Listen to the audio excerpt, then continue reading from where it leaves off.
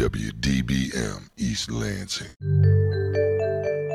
Welcome to the Sci-Files, an Impact 89 FM series focusing on student research here at Michigan State University. We're your co-hosts Chelsea Boudou and Daniel Puentes. We're always trying to think of ways to improve technology. For example, there are ways that we can improve electric grids. We can even turn it into a smart electric grid. Today we're here talking to Gregory Hess about his research on smart electric grids. Thanks for joining us today, Gregory. May you please tell us more about yourself and your research? Yeah, thank you, Chelsea. So I myself am someone who did a lot of computer work, a lot of computer network work in utilities. I've since moved into the PhD program here at Michigan State and took that experience as a way and an opportunity to return back to that field with technology that was going to help us. It was going to help us keep the electrical grid safer from a security standpoint and help keep it up more for the people out there who use electricity, which is all of us. Nice to meet you, Greg. For the audience, they may not know what an electric grid is. Could you define that, and what type of electric grid are you working with? An electric grid that I'm talking about is a grid that distributes electricity from the source of generation, right? So it could be a coal plant, it could be a wind farm, it could be anything that's sourced, right? But it would be something owned by a utility because it's going to be regulated by the government. And then the lines, the poles that carry that electricity to you are part of a distribution system. Electricity gets put out in great big amounts, and then it gets cycled down for use in your home. And it's done usually at what we call a substation.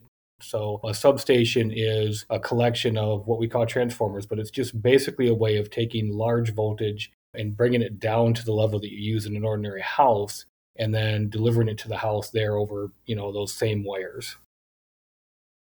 So in these substations, these transformers are converting the current from high voltage to a lower voltage that you said is appropriate for households. Is that dangerous? And are there certain safety precautions that the people working there have to take or the people building the substations? So there is a lot of safety concerns, right? Especially when you talk about high voltage. If you're an electrician, you have a very large amount of training and speciality to even work around high voltage. Before you enter a substation, there's a safety meeting called a tailgate. You're almost always escorted by not only an electrician, but an electrician in the employment of the utility who knows the substation. You have to be substation safety checked. There's tremendous concern about that because even though those high voltage wires are high and out of the way, they have to come down to the transformers right within the substation, and touching those if you don't know what you're doing right carries possibly lethal consequences. So safety is a paramount concern, and that's a large part of my research. So substations have gear in them that more and more, right, as time goes on, the gear gets smarter. It's electrical in nature. It's electronic in nature. They're like little computers that are reading system statuses from the substation all the time, and they're reacting in a way to try and keep the substation environment safe, to try and keep the electricity flowing over those wires to your house going. And the faster they can react, the better, and the more safe we can make those computer systems, then the more safe the electrical grid is. Working in a nuclear facility, I completely understand this idea for the need of an intense safety culture. We constantly have people walking around making sure that nothing is out of place, and that includes radiation sources as well. Let's go ahead and talk a little bit about your research now. How do you exactly study the safety of these electrical grids?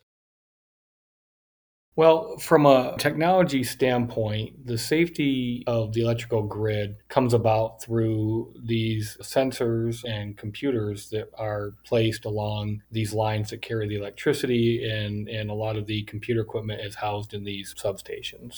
So my focus has been on what they call the protective equipment in these substations. And really what that is, in the past, before the kind of the smart revolution within utilities, these substations contained these protective relays. And what they did was they sensed large changes in voltage on the line that might damage equipment or bring down power for people, or even worse, right? You could potentially have fires or things kind of popping. And they would react to that by cutting off power to certain areas, by opening and closing in a way that stops the flow of electricity or allows it on another circuit.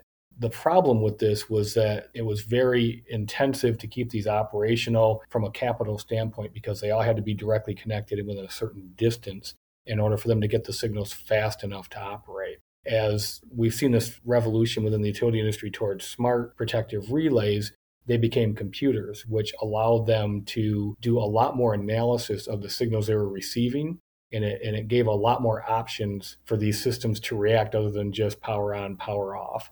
And so that's been my focus is how can we make the computer networks that feed these devices as reliable as possible and as safe as possible from tampering or hacking. That reminds me of last year when a Florida water plant was hacked, and then the hacker actually changed the different concentrations of chemicals in the water for the public. Afterwards, they had changed their security system. And it sounds to me that the biggest safety concern of these substations is cybersecurity. What are ways that you're working to improve the cybersecurity of these substations? Where my research is concentrated at is inside these substations, you have these little computer networks, and it ties together the equipment within the substation. And it's also the place which these substations, the computer communications go beyond the walls of the substation, either back to like an electrical operations center or to another substation.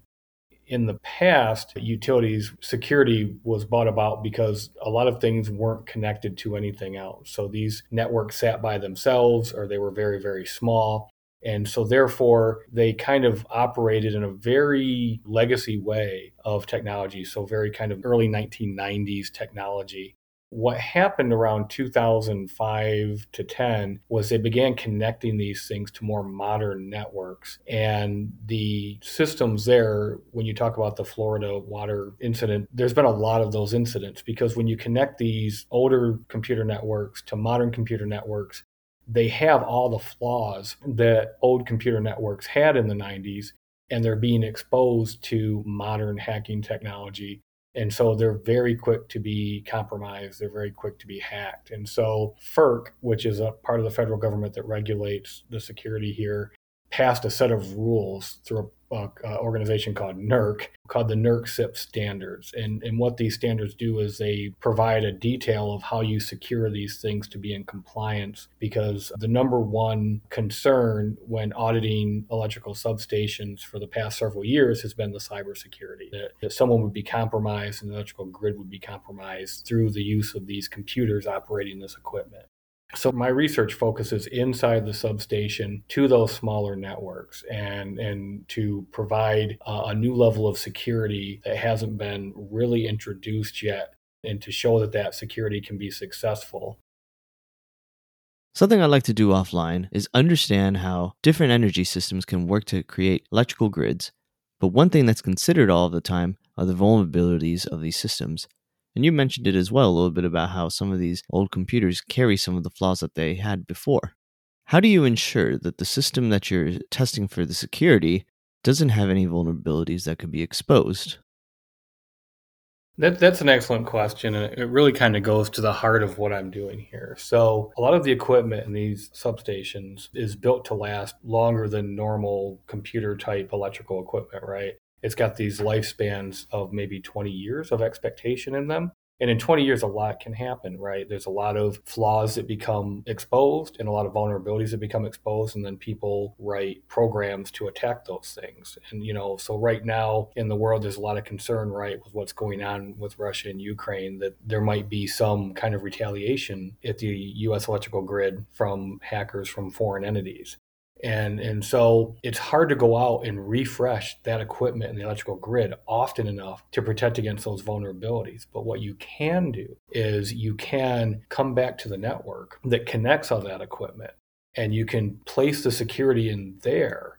The protection of the end devices from tampering is no longer a threat. That you're able to protect that equipment as that signal rides across that wire and through that computer network. Then the protection of the equipment becomes a much less of a concern. And so where my research focuses is the idea of this intelligent network that takes into account the end device that's connected, takes into account where that device should be talking to, how it should be talking, and it adjusts if something happens on that network that's trying to talk to that device that shouldn't be, that talking in a way that it shouldn't be, to shut down any of those tampering effects. So a big part of this is allowing the networks to view that traffic going through and protect the equipment that might be very old from a very progressive, very modern computer network standpoint. That's really interesting. It makes sense, though, that you want to continuously modernize technology and protect us from future cybersecurity threats. So, worst case scenario, if something were to happen to these substations, is there a backup plan? A lot of the compliance efforts around the NERC-CIP regulations deal with redundant paths, redundant network connectivity, so that if you lose connection, that there's still some means for communications to flow. And by and large, those work very well. These communications are things like anything from the ability for someone in the substation to call somewhere to equipment to send signals to other substations via an alternate path. Where we have issue is when you have protection equipment that has to respond very quickly to an event that's being communicated to it by sensors or by foreign computer systems. Sometimes you get an interruption in that network. That network alternate path, that redundant communication path, has to be available within what we call sub-millisecond timing. So your average computer network that you're operating on right now for this conversation, if it's got redundancy and that redundancy were to be interrupted, you could look at maybe a 200 to 300 millisecond time it would take for that backup path to be realized. 200 to 300 times too long for the equipment that I'm working with.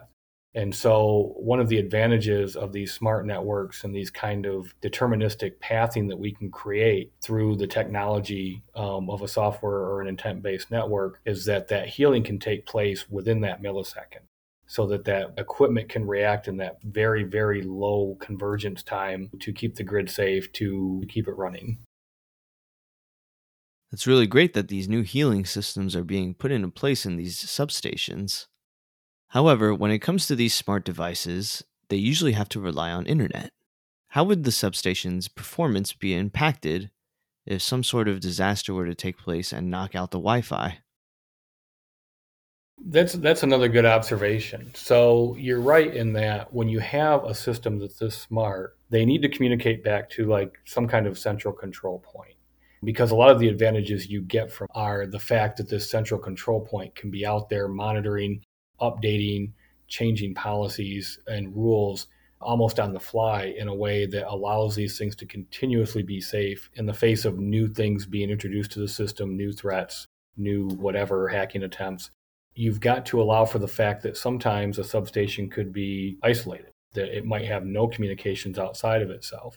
So the system that I've been testing and looking at is basically the idea is when it's cut off from communications from another place, it operates on the last known good operating way in which it sends communications between the devices. So one thing is if you're orphaned from the rest of the world, you don't really have to worry about a hacking attempt anywhere except inside the substation. And since cutting off from the outside world locks it into a state that it was before the substation was cut off, a hacking attempt inside the substation becomes virtually useless because it's only going to accept the communications that were already from what we call a taxonomy standard acceptable, and everything else is going to be rejected. This is actually a huge improvement over the way they operate right now. Right now, a substation being cut off isn't a big deal, but somebody inside the substation very easily bypasses almost all of the network security within the substation. So this is one of the big parts of this research is this is something that right now is protected from a physical standpoint. I've got security cameras and I got a locked gate and such like that. I've got motion sensors. But this makes it virtually impossible for even an actor locally right there within the substation to compromise the system. For your research, are you focusing on one particular substation or are you observing multiple substations?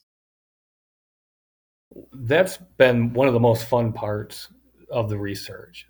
So there's a few utilities I've been talking to that are interested in implementing this. They're very interested in how this research comes out. There's also a few of the computer network equipment vendors that are very interested in this. So when I first started this, I started with using my experience in the utility space. I'm going to kind of create a lab substation, for lack of a better term. For people out there that are interested in a career in IT, consider utilities. The IT stuff, it's unique and it's fascinating. So substations have a lot of their own computer network protocols and languages. They have a lot of their own considerations. It's very fascinating. But anyhow, I use that to create virtual substation equipment. I had a couple of interested computer network vendors, Cisco and Schweitzer Engineering Labs, that were willing to donate some very nice smart equipment for me to look at and utilize as a lab. I conducted my experiments on both in the lab, was able to obtain the things I wanted to, which was, is it as or more secure than current technology? Yes. And can I reach that sub-millisecond operational convergence or the network to heal super quick? Yes.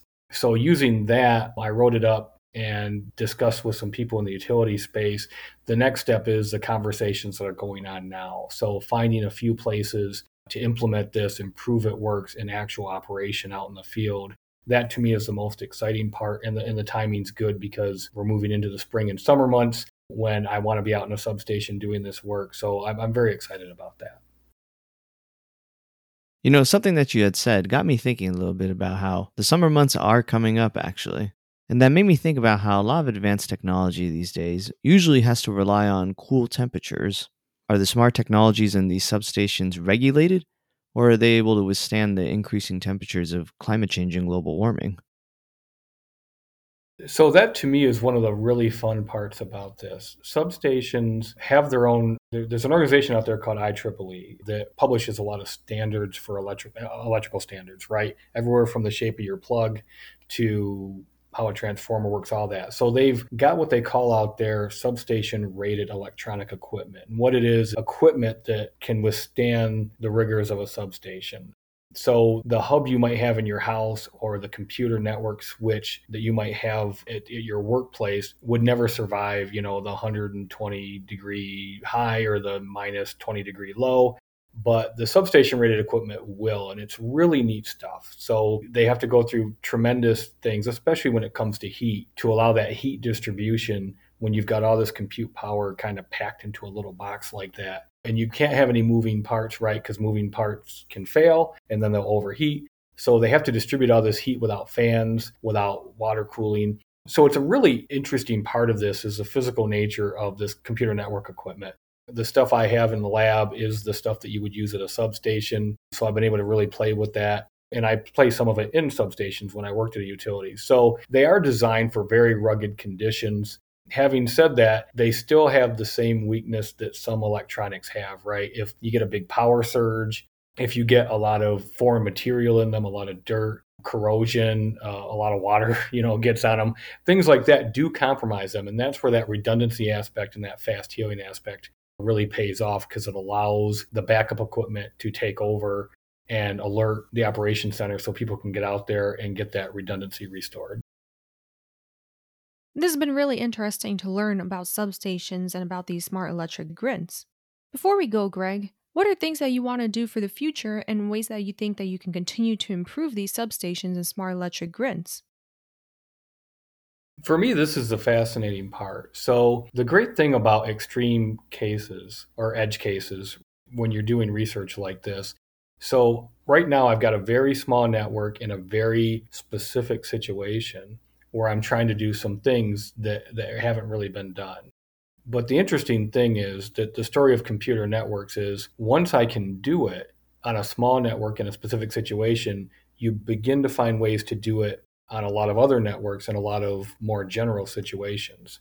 So think about the idea of the networks that run not just substations, but all of utilities or even all of businesses having this kind of intelligence, this ability to thwart off hacking attempts, this ability to be looking out for the devices that use the networks so that the devices don't always have to fend for themselves. Think about networks that could heal 200 to 300 times faster so that you don't even know when there's been a network interruption. So to me, the next logical steps are we're going to prove it in this extreme case, and then we're going to use that as a way to move this technology into the more general commodity back office networks where most of us live and do our business. Well, it sounds like the future is really bright when it comes to these smart technologies and implementing them within substations to help make sure that everybody has power. Thank you so much, Gregory, for talking to us about your work, and good luck with the rest of it. Thank you both very much for your questions. Thank you for this opportunity. This has been very interesting for me, and I hope it was interesting for the people out there. Thank you to all of our listeners for tuning in.